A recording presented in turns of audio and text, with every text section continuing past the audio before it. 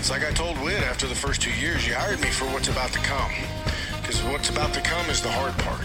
That's your boy. That's your judge of character. I don't know if I could follow that one up. Khalil Herbert is everything we dreamed of and more. Pete, nobody's looking at your tweets. And I love our guys, and I love where we're going and what we're doing. We cannot stop fighting the good fight. I'm going to end up in a Columbia prison. I'm yelling into the void, and that's what I like doing. Get you somebody that loves spruce tips as much as Pete does. Why did I pick Pitt to cover 14 points against NC State? I'm a moron. Do we need to get better? You bet. And is that my responsibility? 100%. I want to know what you're drinking, Rob. It is roasty goodness, even though I was What's out. the percent on that? 11. Smells like you're drinking like a cleaning solution. We're going to put this old guy in a grave. The end has already been written. We just got to go through the hard part to get there. And I mowed the lawn after work before the podcast. Welcome to Too Deep, Hokies Under the Influence, brought to you by Downtown Crown Wine and Beer and Dominion Wine and Beer. My name is Pete Berthaud, and my co-host is Robbie Dowling. We're doing our UNC preview, Robbie. We've been talking a little bit tonight about the season, getting a little excited, but now it's time to get into the nuts and bolts of UNC. Are you ready for the Mac Brown-a-thon? Let's do it. He's really thrown it back in our face with all the mocking of the Mac Brown hire that took place, and I'll say everybody. Les Miles took the award for everybody making the most fun of a hire that was not going to work out. It obviously failed in more ways than just on the field. Obviously, just a complete explosion. Yes. And Mac Brown was like number 2 on that list, and he's just managed to just give everybody the double birds on the recruiting and with his quarterback and just across the board. He hired right, man. He got good coordinators in there, got good recruiters in there, and probably some illegal payments prior to NIL that went on. But hey, man, they're recruiting like crazy. He's in year 3 as the head coach, and I know some people thought they kind of didn't play that well last year, maybe like under-delivered, but they were 8-4, and they were 7-3 in the ACC. And for a head coach in year 2, when the season before he got there, they won like 3 games or something under Fedora. Like, he's done an amazing job. Yeah, I think we forget how much of a dumpster fire it started to turn into towards the tail end of Fedora. After Fedora had a 10-win season and was riding high, and then it just fell off a cliff towards the end. That's true. So UNC Friday, 9/3, 6 p.m. on the mothership, ESPN.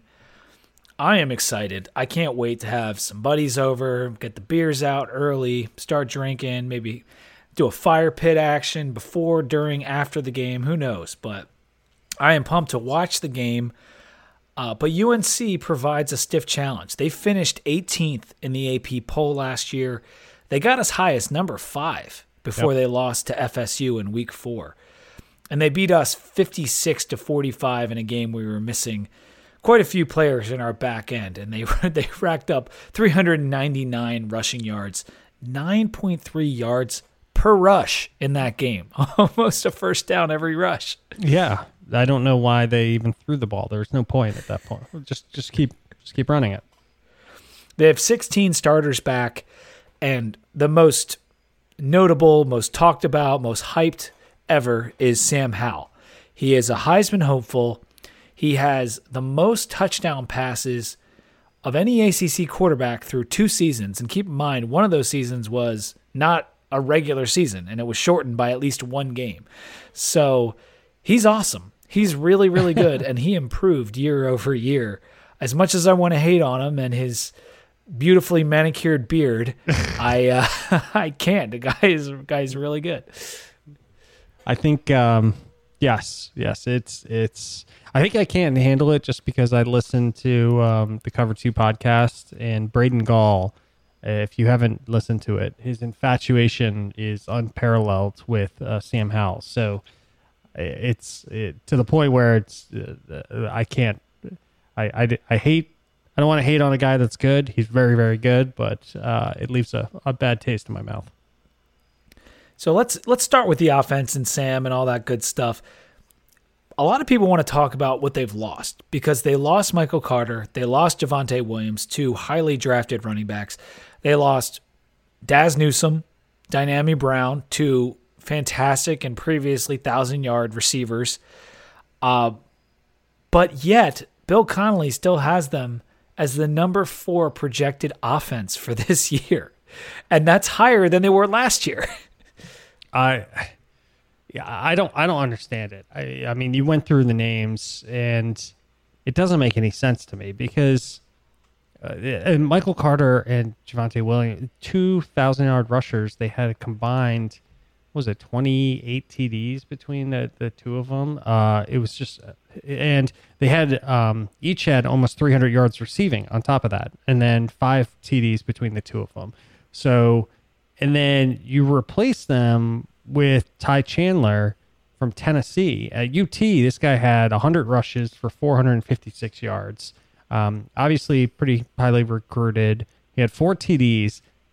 I haven't watched his film, but I have watched Tennessee just in general, and there's nothing that ever popped off off of the screen for me. He had 16 receptions for 111 yards. There's a couple guys that we can get into behind him, but everybody's talking about Chandler like it's a sure thing. You're replacing 2 unbelievable running backs there. I'm not quite as certain about this guy as everybody else seems to be.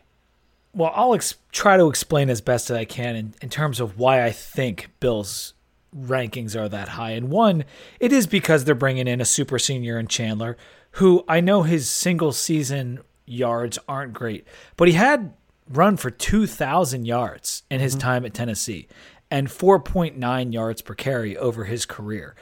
That's pretty solid. And with the holes that UNC was opening up on us last year, I mean, I think Chandler could have managed to run pretty well against us too. So he's not as good as the 2 guys that just left. He's not, and I'm aware of that. But 6 foot 210, he's got good size. He's certainly capable. He's able to catch the ball a little bit as well. 16 total TDs in his years at Tennessee. He's good, but I think what the rankings are based on is the fact that they're bringing back the whole offensive line for him to run behind. Yeah. They're bringing back a quarterback who showed incredible improvement. Even though he was a stud as a freshman, he increased his passer rating. He increased his QBR. He increased his completion percentage. He got better in just about every efficiency metric. Now, the total season stats are not fair because of the way the season played out. And he got off to a little bit of a slow start. If you remember that Syracuse game, they kind of had to turn it on late before they played us. But he's not even 21 yet, Sam Howell. Like, he's not, he can't even drink legally yet. The kid is very, very good. So if you're basing it on improvement, and you got that offensive line coming back, and you got Howell coming back, and you've got, let's face it, they're recruiting at a high level, guys coming in at the wide receiver position that shouldn't be too much of a step down from what they had. It's scary. It really is. Yeah, I hear you. And to finish the thought, so they have British Brooks and I think DJ Jones are the 2 running backs behind Chandler. 2, I think they're kind of 5'11", stocky dudes, 205, that type of build. So I think that'll be a little bit of a change against the Chandler to bring in there. So that rounds out the running back core. You can't say enough about Sam Howell. I think he's great. The offensive line that they're bringing back obviously did a tremendous job in blocking for the run. I mean, there's no way that you can kind of put up the stats that those guys did without that. They kind of had. They had some issues with sacks, and whether that was on Howell holding the ball a little bit too long. So they gave up 33 sacks, and it's something that got called out a bunch in the offseason this year. That's something that they needed to improve on. But with the stats that Sam put out there, you almost feel like that the opposite of what happened in our defensive line, where we had good sack numbers, but overall inconsistency.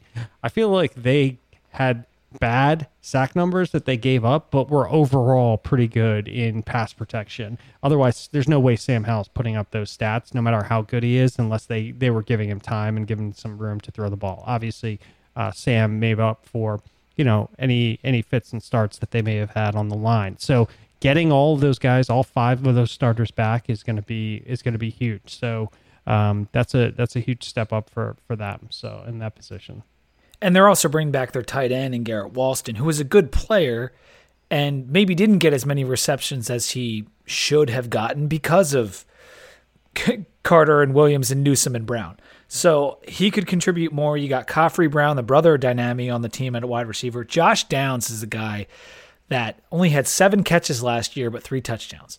He's going to be a slot guy, big play threat. I'm worried about Josh Downs. And then Beau Corrales is a name we've heard for a couple years. He's a super senior coming back for an extra COVID year. Battled injuries last year, but has over 1,100 yards and 12 touchdowns in his career. Emery Simmons is someone who's flashed for them at times.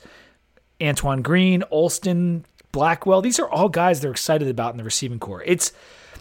I'm not saying that any of these guys are as good, but you've got downfield threats. You've got consistent threats like Walston. This is something to be alarmed about. So despite the losses, the expectations are still high in the media. To me, I think it's going to be a problem. And even with how I feel about the DBs and how strongly I feel that they'll be good, I still think that Howe could rip us to shreds. It could happen. Yeah. I mean, the Dynami Brown, he was a 1,000-yard receiver, 8 TDs. Daz Newsome, we've known, obviously, for a long time. He's tortured us. Yeah, he's tortured us for a long time. But Dynami Brown really helped everybody out because he put his brother on the team. So his brother, Khafre Brown, is kind of speedy, deep threat for them. I do think, between him and Wilson and Corrales and a lot of the guys, Green, I think they do have a lot of production here. They're just, I don't know if Brown was as known of a quantity going into the last season, but Newsome certainly was. So I think we've seen a little bit of these guys, and Garrett Wilson we probably would have seen more of if those guys weren't so good and the running backs weren't so good, especially in catching the ball as well.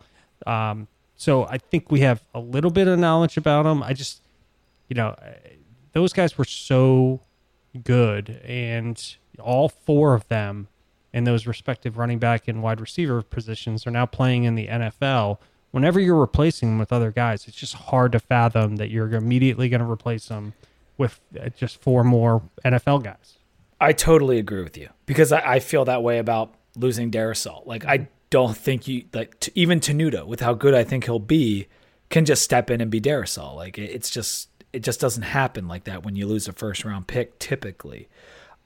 So there will be a downgrade, but it's how much does Howell's improvement, how much does the offensive line improvement help make up for that? That's right. I think that's the real dynamic here is people feel so confident because of Howell and the offensive line that they're willing to overlook and figure and see that they'll probably come up with solutions at running back and wide receivers that will be more than adequate to make this a really potent offense. Switching over to defense, this is a group that wasn't very good last year. They're actually worse than the Virginia Tech defense in the S&P Plus. They finished at 53rd. We were a few spots ahead at 48, but they were better than us in yards per play, although that wasn't too difficult. They were 74th in yards per play. They lost Chaz Surratt, which Chaz Surratt's career is one of the more strange ones of anyone. Yes. He was the starting quarterback, was terrible, lost his job. It's like, oh, that's the end of that guy. Then he became an all-ACC linebacker and got drafted. How does that happen? He goes from quarterback to stud linebacker, then at linebacker as it goes. Granted, the defense was not very good, but becomes their leading tackler and second on the team in sacks with 6 sacks. just switch over and then get drafted. So they lost him, but they are getting 8 starters back. And that doesn't even include Tony Grimes or Storm Duck, because those guys, Duck, it's weird because Duck has started 11 games, but he wasn't the starter at the end of last year because he got hurt. And Grimes only started 4 games, was a 5-star freshman last year. So both of those guys could be all ACC. We got junior and seniors everywhere on this defense. And they were 16th in sacks per game last year. So again, another team that not a great defense overall, but was able to get to the quarterback. So I kind of think this defense mirrors us in a lot of different ways. 1, because of the veterans. 2, because of the strong defensive backs. And 3, because of the disconnect between playmaking and yet not being consistent. Yeah, I think that's exactly right. We're jumping around a little bit, but you have Timon Fox had 7 sacks last year, coming from the outside position at linebacker, and I think they'll be good. They have a few other people in that position. Grimmel is in there. I think they have some depth there. I'll jump to the defensive backs and then finish it off with the line. The defensive backs, they only had 8 interceptions last year. I think we had 12 last year. So I think, in the offseason, they talked a lot about how those guys need to really step up their game and be, a lot more big play guys and to really try and create some turnovers, create some havoc.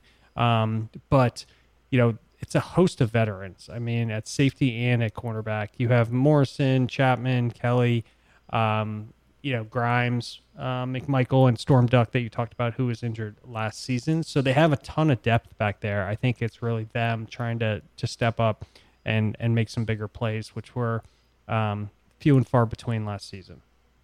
Yeah, the veteran Kyler McMichael kind of has to take a back seat right now to Duck and Grimes because they have shown the ability to potentially be shut down corners.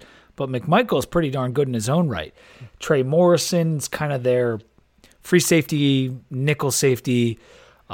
Don Chapman was 4th in the team in tackles last year, 40 solo tackles for a safety. He's going to play a lot of nickel this year, I think. And then you got Biggers and Conley at safety as well, who they feel good about. And the reason there's so many safeties and nickels or whatever is because they kind of play a 3-3-5 at UNC. And so it ends up being a lot of names. But what you need to know is there's a lot of guys who've played a lot of football, and the ones who haven't played a lot of football are extremely talented. So it's a scary group in their back end. By the end of the season, you don't want to be facing this DB group, to me, because I think they're just going to get better and better throughout the year. We might have a chance to sneak some longer plays in on them early here, and Duck coming back from the injury and Grimes still being young, but they will improve throughout the season. Just a ridiculously talented group. If we want to talk about their line, I think that is the weak point of their defense. And it's not particularly weak, so to speak. There's a lot of guys who have played a lot, but I think they're going to be susceptible up front a little bit. Yeah, it's tough to tell when you play that kind of 3-3-5 because you have so much more involvement of the linebackers and they're so much more critical.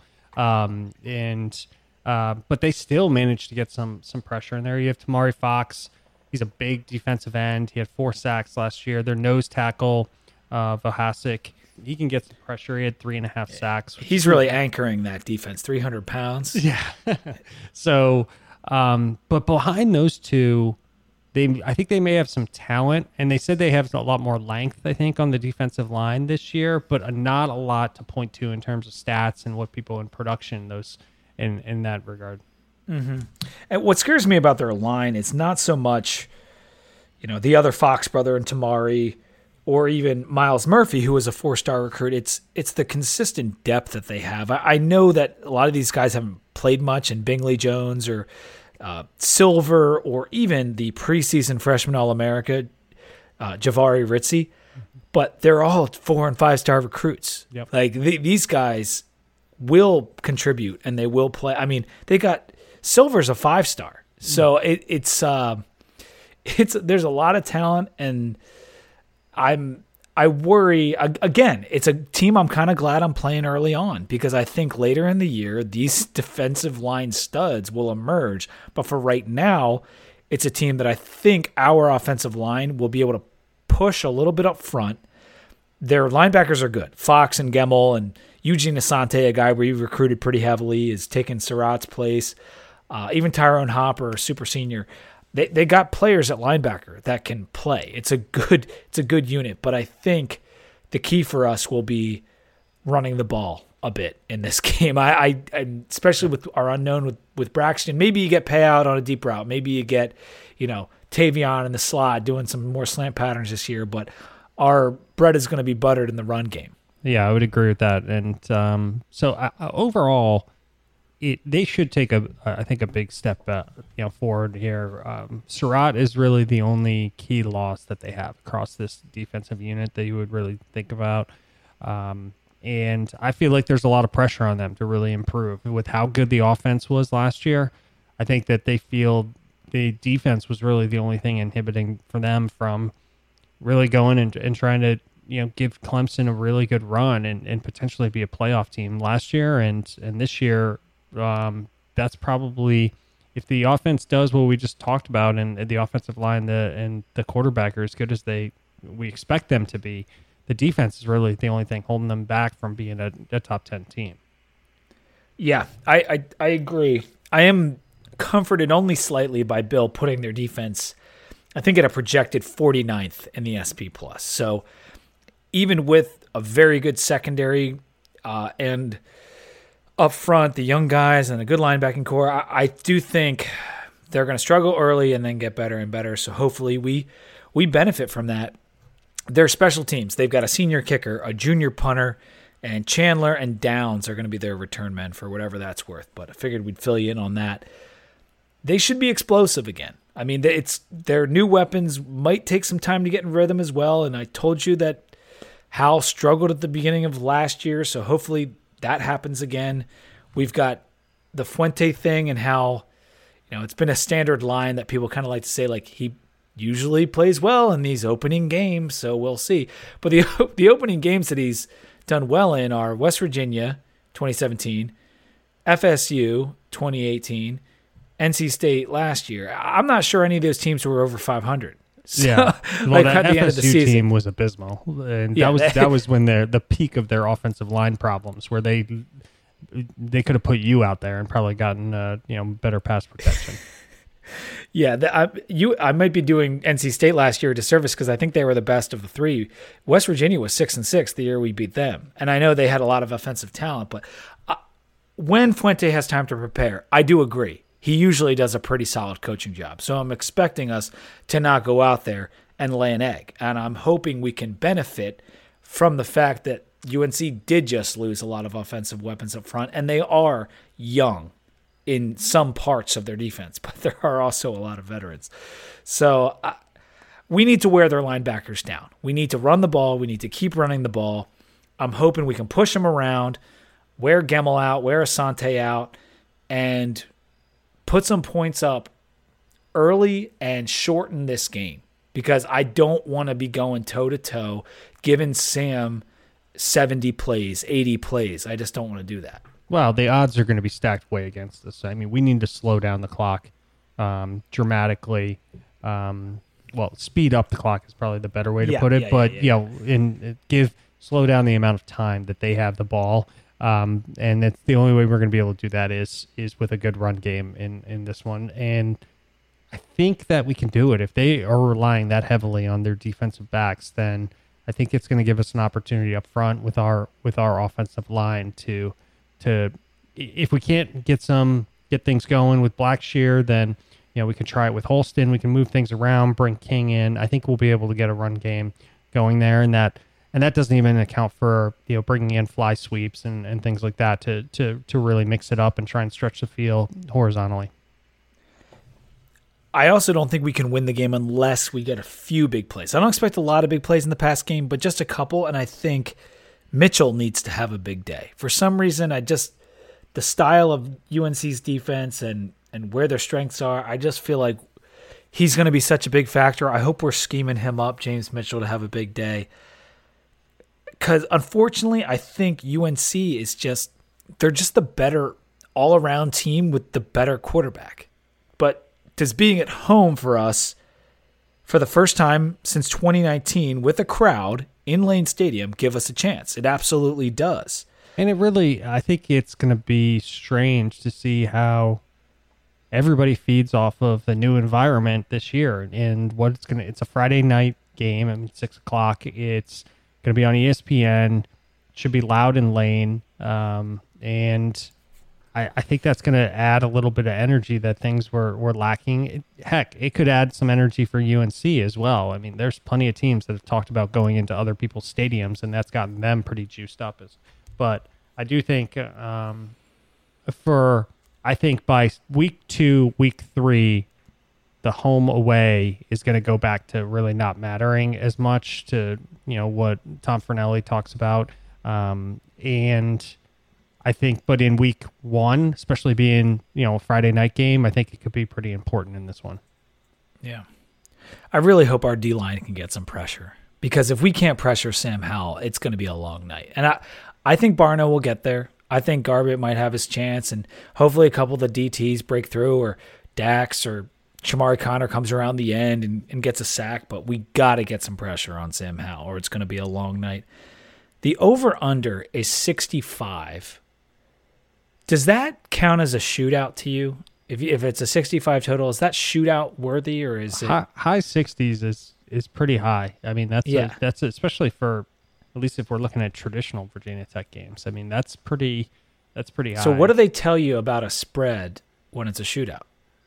When it's a shootout, what do don't they say take the points? Yeah, you always take the points. Yeah. So I mean, that would lean taking Virginia Tech against the spread. I mean, we don't pick Virginia Tech spreads anymore on this podcast, but yeah, it's just one school of thought. If 65 is 65 is high to me. That seems high, and I've said on Twitter I like the under. I think it was 66 when I said that, but same difference. I like the under just because I think the defenses will be better this year, and I think early in the season this year, getting the offenses on track when it's a crowd and everything could be harder. Yeah, I think there's a little bit of hangover there from how crazy last season was with that game. So I agree. I do think it could be, a 28, and then to get to maybe low 30s or approaching 30. But I could see something losing by 5 and being able to put up 4 touchdowns, 3 touchdowns, something along those lines. The last 2 times we played UNC, and maybe 2017 as well. I'm trying to remember what 2018 was, but it went way over. In the 6 overtime game, clearly went way over. Yes. And then last year was 56-45. That went way over 60. So that's what this is like playing off of. I just think these teams are a little bit of a different makeup. Maybe not. Maybe you should look at the historic nature of it. I don't usually bet over-unders anyway. I just felt like that came in looking a little high. All right, Robbie, you want to do our picks? Yeah, let's do a beer break and then get into the picks. Beer break. Yeah, let's do it. What are you having over there? I am drinking my last taste of the summer. It's the Polliner Grapefruit Radler. It is a low alcohol. I think it's like only 2.5% alcohol. Radler, meaning half beer, half juice generally. That's what the Germans invented it so they could bike ride and also drink. So that's what a Radler is. And I don't really typically like grapefruit things, whether it's non-alcoholic seltzer or, grapefruit White Claw. I'm not a grapefruit guy, but this thing is absolutely tasty. My sister was drinking them all week at the beach, and I brought one home with me, and it's sweet. It's like fruit juice. It really is. But the Polliner Grapefruit Radler, if you're trying to enjoy the tail end of your summer, it comes in a bomber too. It's a 16-ounce can. These things are absolutely delicious. What are you having? So I'm drinking non-alcohol, an AF beer, Surreal Brewing Company, Juicy Mavs, Hazy IPA. This one, it's pretty good. It's only 25 calories, so I'm watching my figure as well. It is Surreal Brewing Company. It's out of Campbell, California, and this one was tough to get. A lot of these non-alcoholics, I try and go to Untappd, and the rankings are always abysmal for them, but I look towards the top end and see what's on there, and I couldn't find this one anywhere. And then Total Wine and Beverage managed to get it in and start getting it in from the West Coast, so I picked it up. It's good. There's not much, they call it a hazy, but there's not much flavor in this one. It's certainly not all that juicy. This one is a little bit subdued. Tastes like a traditional IPA without really too much of a kind of an IPA bite to it. So without the alcohol, it's a little bit watered down, but it's all right. It's drinkable. I got to ask our sponsor, Downtown Crown Wine and Beer and Dominion Wine and Beer, where they stand on the alcohol-free, non-alcoholic beers, whatever you want to call them. Because I've never been searching for them when I've been in there, but I'm sure they carry a few. They do. But I've checked it out. They do? Yeah. They have some there. They got to improve the selection, so we'll be talking to them and hoping to get some more in there. But they do. For your alcoholic beer needs, they have got you covered. Incredible selection, both at Downtown Crown and at Dominion Wine and Beer. They'll be with us all season, sponsoring the podcast again, and we can't say enough good things about that place. And they have the online ordering. They have, no contact, delivery, all that kind of stuff. They'll take care of you, and if you want to have a party or anything like that, they'll work with you and try to do the best they can in terms of customer service. Arash is always doing the darn thing over there, making it a good experience for everyone. Downtown Crown Wine and Beer in Gaithersburg and Dominion Wine and Beer in Falls Church. Make sure you hit them up this football season for all your Hokie game needs. Let's get to these picks, Robbie. All right. A lot of good games this weekend. Opening weekend, Big Ten is in full swing. They all have games. We already saw Nebraska and Illinois. Bert's back. Yep, he is. He came through with a hard-nosed offensive game plan and took down the Cornhuskers. But we got Penn State at Wisconsin in week 1. 5.5-point favorites are the Badgers in Camp Randall. What are you thinking for this game? I struggled. I originally picked Penn State, and then I flipped it to Wisconsin. I think I almost flipped it back again. I think Penn State's got a new offensive coordinator. They got a questionable quarterback, and Wisconsin had one of the top defenses in the nation last year. I don't know how much they're returning, but they've really had it together on that side of the ball lately. So I went with Wisconsin to cover those points in Camp Randall. So Graham Mertz is coming back for Wisconsin, and he was one of the highest rated recruits they've gotten, definitely the highest rated quarterback recruit to come to Wisconsin. Yep. And he started off hot, and then he wasn't so hot. Penn State, they're in a little bit of a flux, kind of rebuilding. I'm not so sure what's going on up at Penn State, but they're ranked. I mean, both these teams are ranked, and I want to take Penn State to cover because I don't have a whole lot of confidence in Graham Mertz. I know he was a true freshman last year, so I don't want to put too much on the guy, but Wisconsin did not look good for a large part of last year. Yeah. I know COVID and everything else. I'm just going to take Penn State because I just don't know, so I'll take the points. Next game, Alabama versus Miami. This one's in Atlanta, and Miami only 18.5-point underdogs. Does that seem low to you? Yeah, it seems. I don't know if this is. Alabama has lost so much. Just they had so much talent go to the NFL. Miami, people are high on. I think the mix of the two of those gets you to the 18.5. I don't know if it's one side or the other. It's necessarily driving the line. Miami is returning, I think, the 14th most production in the country. They're bringing back a lot of people and are top 15 in most of the preseason polls. So it's Alabama, regardless of who they lose. It's hard to take Miami you're in a southern city, and so it's going to be a ton of Alabama fans at that game. I'm going to take Bama. All right. I might be in trouble. I had Miami. We're back to the always pick Bama, which has worked out for you in the past. And then when you do... Well, and Bama will be breaking in a new quarterback. There's a lot that we don't know, but we do know that it is Alabama. So with King's health a little bit of a question mark, I'll take them to cover. Indiana at Iowa. Both of these teams are ranked, and Indiana is building off some momentum the last couple of years. Iowa has been a sneaky good team as of late, and they're 3.5-point favorites at home. What do you got in this one, Robbie?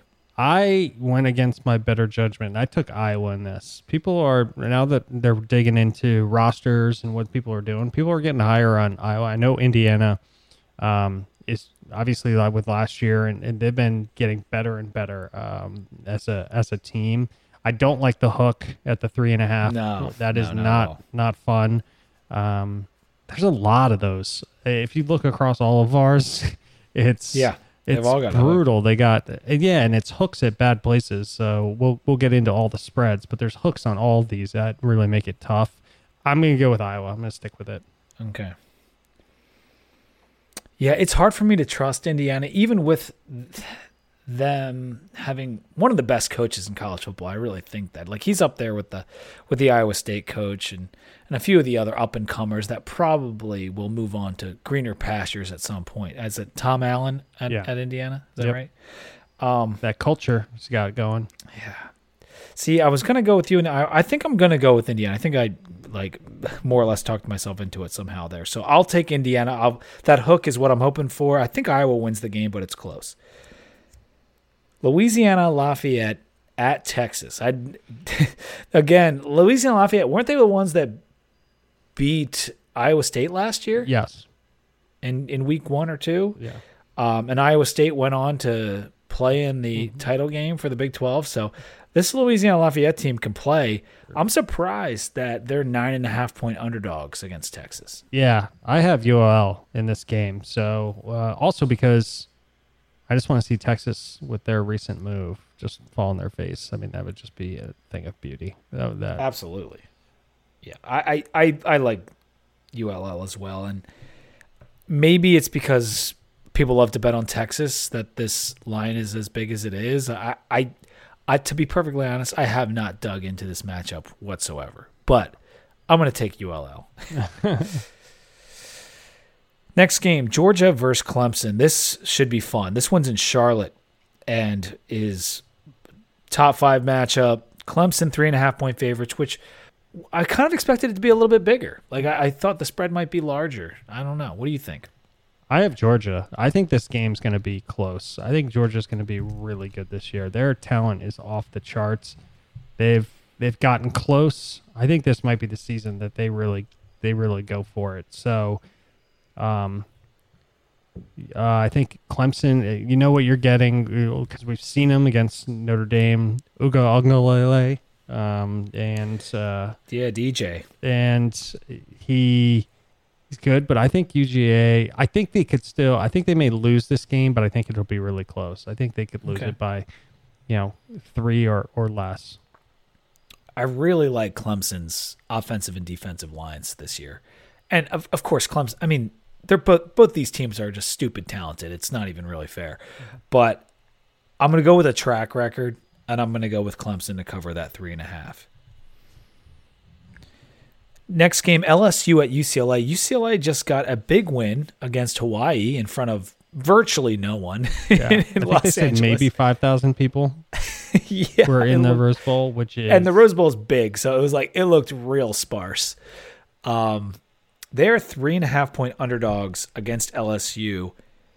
This is a funny game, like a funny out-of-conference game here. It's very strange. And, I mean, UCLA came out firing, and then they shut it down. Their quarterback, I think, went out. He said he had some cramps and things like that because it was like 100 degrees. But they were up and handled that game. It's Hawaii, I understand. I'm going to go UCLA here. I think that, LSU was not good last year. I know that they're going to get back to where they need to be. They have the talent to do so. I think UCLA didn't show a lot in that Hawaii game on purpose, but they had enough time to kind of get their feet underneath them, and that'll play a little bit of an advantage for them. So I don't know if they'll pull it off, but I'm going to go with UCLA. Dude, this line being – 3.5 we're picking it at? That's small. I know it's LSU was bad last year. They were. So yeah. I get it being small, but I still think Pac-12 SEC would have been good for 7 points or something. I don't know. I got to go with UCLA. Maybe that's counterintuitive, but to me it's that's a stinky spread. Yeah. So I'm going with UCLA. LSU's got the whole hurricane thing going on right now, too, where they're staying in hotels, I think, out on the West Coast. Yeah. And I think we've seen that before with some of the Florida teams and tried to figure out what that was going to do, whether people wanted to take their mind off of things so they kind of devoted themselves into the game or if they're distracted, worrying about families and things like that. We've seen this come across. I don't know what's happened in the past, but they're definitely not in great position given what they're having to do logistically for this game. I do think too, playing a game already, especially against an opponent where you're up by a lot and you're able to rest your good guys, like you're in the flow. Like you've played. Like that's an advantage right now. So I'm going to stick with my UCLA pick. Last game we're going to pick, Notre Dame at FSU. This one's in Doak Campbell. 7.5 point underdogs. Again, another hook. And with FSU, like they were not good, and Notre Dame was very good, but lost a lot. So I guess that's why the spread's only 7.5. How are you feeling about this one? I don't know. I was flip-flopping. I thought this would have been 10, like 10, 11, somewhere upwards. I thought it would be double digits on the spread. When I saw 7.5, I was really surprised, which makes me think something's fishy here. So, but I'm going to go Notre Dame. I probably should pick FSU. Just given the line is making me a little bit queasy. To me, Notre Dame, 10 points should have been about where I picked it, or like if I was making the spread, 9.5, 10, something like that. What concerns me about Notre Dame is Jack Cohn at quarterback, because we saw Jack Cohn at Wisconsin and he was pretty average. Yeah. And so can they go down to Tallahassee and get a big win week one? Well, we've seen Virginia Tech do that. I don't think that Doak is the same place it used to be, and I know FSU is still really talented, but I think Kyron Williams runs all over them, and I don't want to overthink this one too much. I'm going to go with Notre Dame. All right. All right, that'll do it for the picks. Man, feels good to get back in the swing of things, dude. I can't wait for Friday. What are your plans for the game? I don't have any, so that probably means sitting around the house in the basement and just watching there. I don't think we're going to do anything. I think we're going to. Luckily, I'm not competing with any other games and not competing with an Ohio State game on Saturday, so all attention will be on the Hokies. I'm psyched. It's the season that we've been waiting for. I mean, I know that Virginia Tech, there's been a lot of crap that you can say and a lot of negativity that sometimes even myself has been known to perpetuate. However, I am still very excited to see what Amari Barno can do, see what Burmeister can do, see if Blackshear lives up to my expectations, all that kind of stuff. That is the fun part of this. And I will say, going into a season with a lot of unknowns and not really too many expectations, it's kind of fun. Yeah. And so I'm looking forward to seeing what happens. Yeah, it makes it a little bit, I mean, we would all love to have really high expectations, but it does makes it a little bit easier. Yeah. So you guys can hit us on Twitter. It's at 2DVT. On Instagram, it's the same, at 2DVT. And then it's 2DVT.com is the website. Make sure to subscribe on Apple Podcasts, on Spotify. And I know there's a lot of Hokie content out there competing for your eardrums. But if you've been with us since 2015, you might as well keep doing it. This is year 7 for us. I think it's season number 7, right? 15, 16, 17, 18, 19, 20, 21. That's 7 seasons. Yeah. That's kind of amazing, man. It's, I mean, before you know it, we're going to be celebrating a decade. God. Yeah. I don't know if I want that to happen or don't want that to happen. Yeah. I don't know. Yeah, we'll see. We'll see. We'll see how these next couple seasons go. But thank you for listening. As always, we made it, and enjoy the game. Until next time, go Hokies.